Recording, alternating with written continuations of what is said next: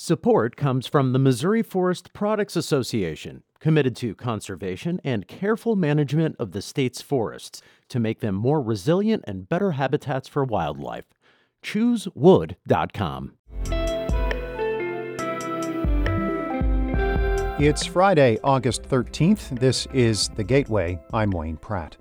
Recent debates about authentic Missouri barbecue have sidelined the black pitmasters who made it an institution in the state. My argument is, hey, there's a lot of different ways to make barbecue, but it's disturbing to me that there are these authority figures who have emerged recently who are saying barbecue should be done this way.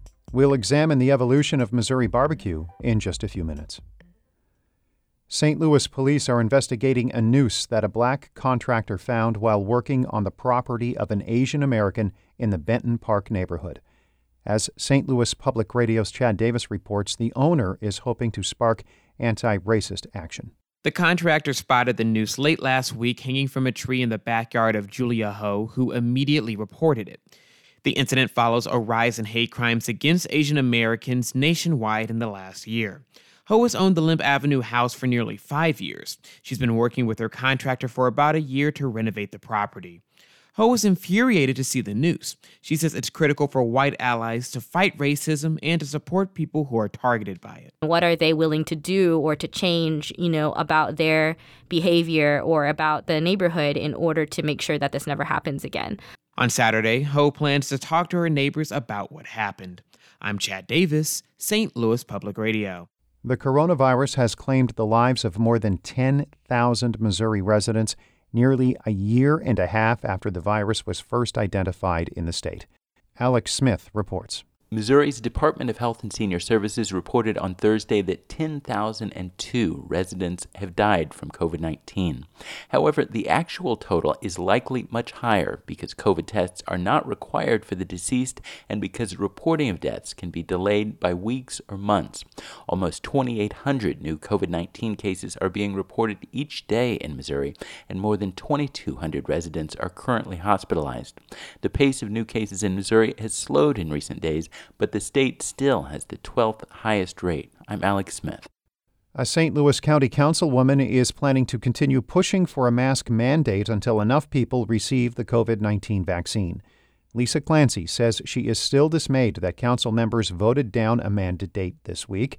She is the sponsor of that failed measure and is surprised Democratic colleagues did not support her. To continue to thumb our noses at what we are being called on by experts to do, again, to save lives and livelihoods, is awful. It brings me a lot of sadness. Clancy made those comments on St. Louis on the Air. The county council rejected that mask mandate proposal on Tuesday.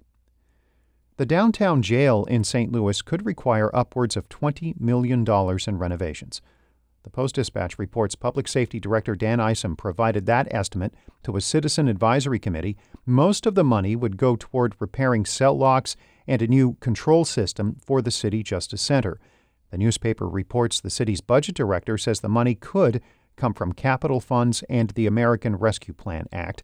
There have been several cases of unrest at the jail over the past few months. Detainees were able to get out of some cells because of problems with the locks. The U.S. Census Bureau has released the first set of detailed information from the 2020 census. The data include the information state lawmakers need for congressional and state-level redistricting. In April, the Bureau announced Illinois would lose one congressional seat and Missouri would stay even. Lawmakers in both states can now start to draw new legislative boundaries using the census data.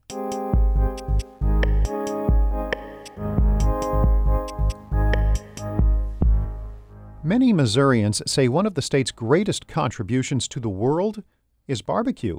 But a barbecue historian argues recent debates over authentic barbecue ignore how it became an institution in Missouri. Mackenzie Martin reports from Kansas City.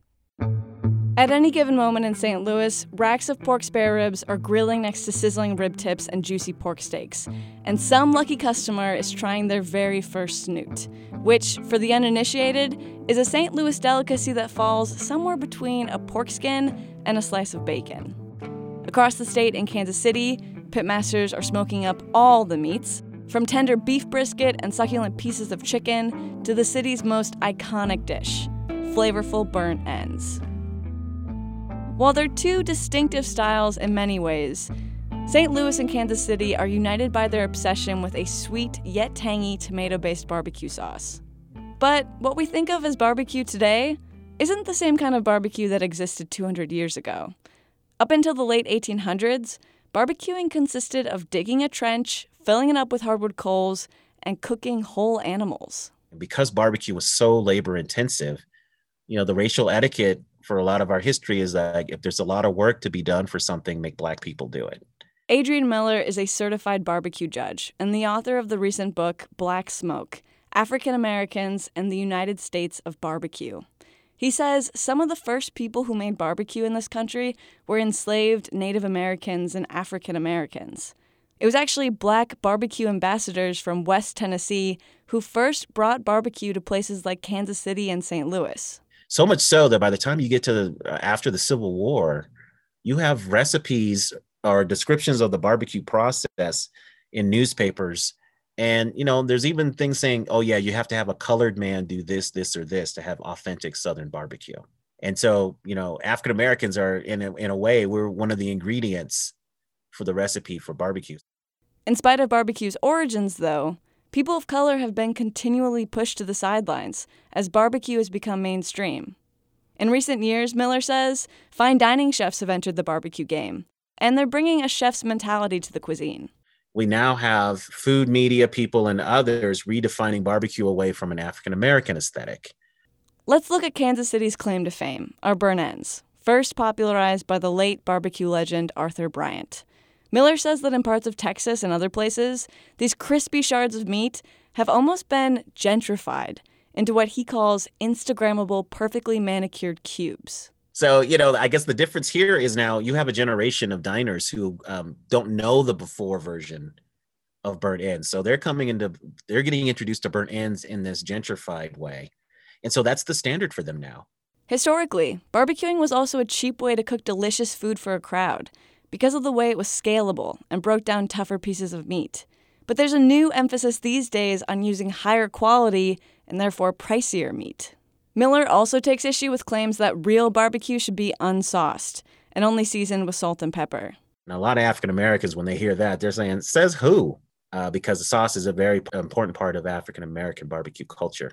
That certainly goes against most barbecue joints in Missouri offering their own signature sauces. My argument is, hey, there's a lot of different ways to make barbecue, but it's disturbing to me that there are these authority figures who have emerged recently who are saying barbecue should be done this way. Adrian Miller isn't going to kick any of these chefs out of the barbecue pit. He just wants to make it clear. Black barbecuers, pitmasters, and restaurateurs created this cuisine, and their voices always need to be in the conversation. My hope is that we can have a big picture look at barbecue and just say, hey, look, there's plenty of room for everybody at the cookout. Let's not get caught up in what authentic barbecue is. There is one fight Miller says he's excited to keep having. Who makes the best barbecue? Because that's a Missouri institution almost as old as barbecue itself. I'm Mackenzie Martin.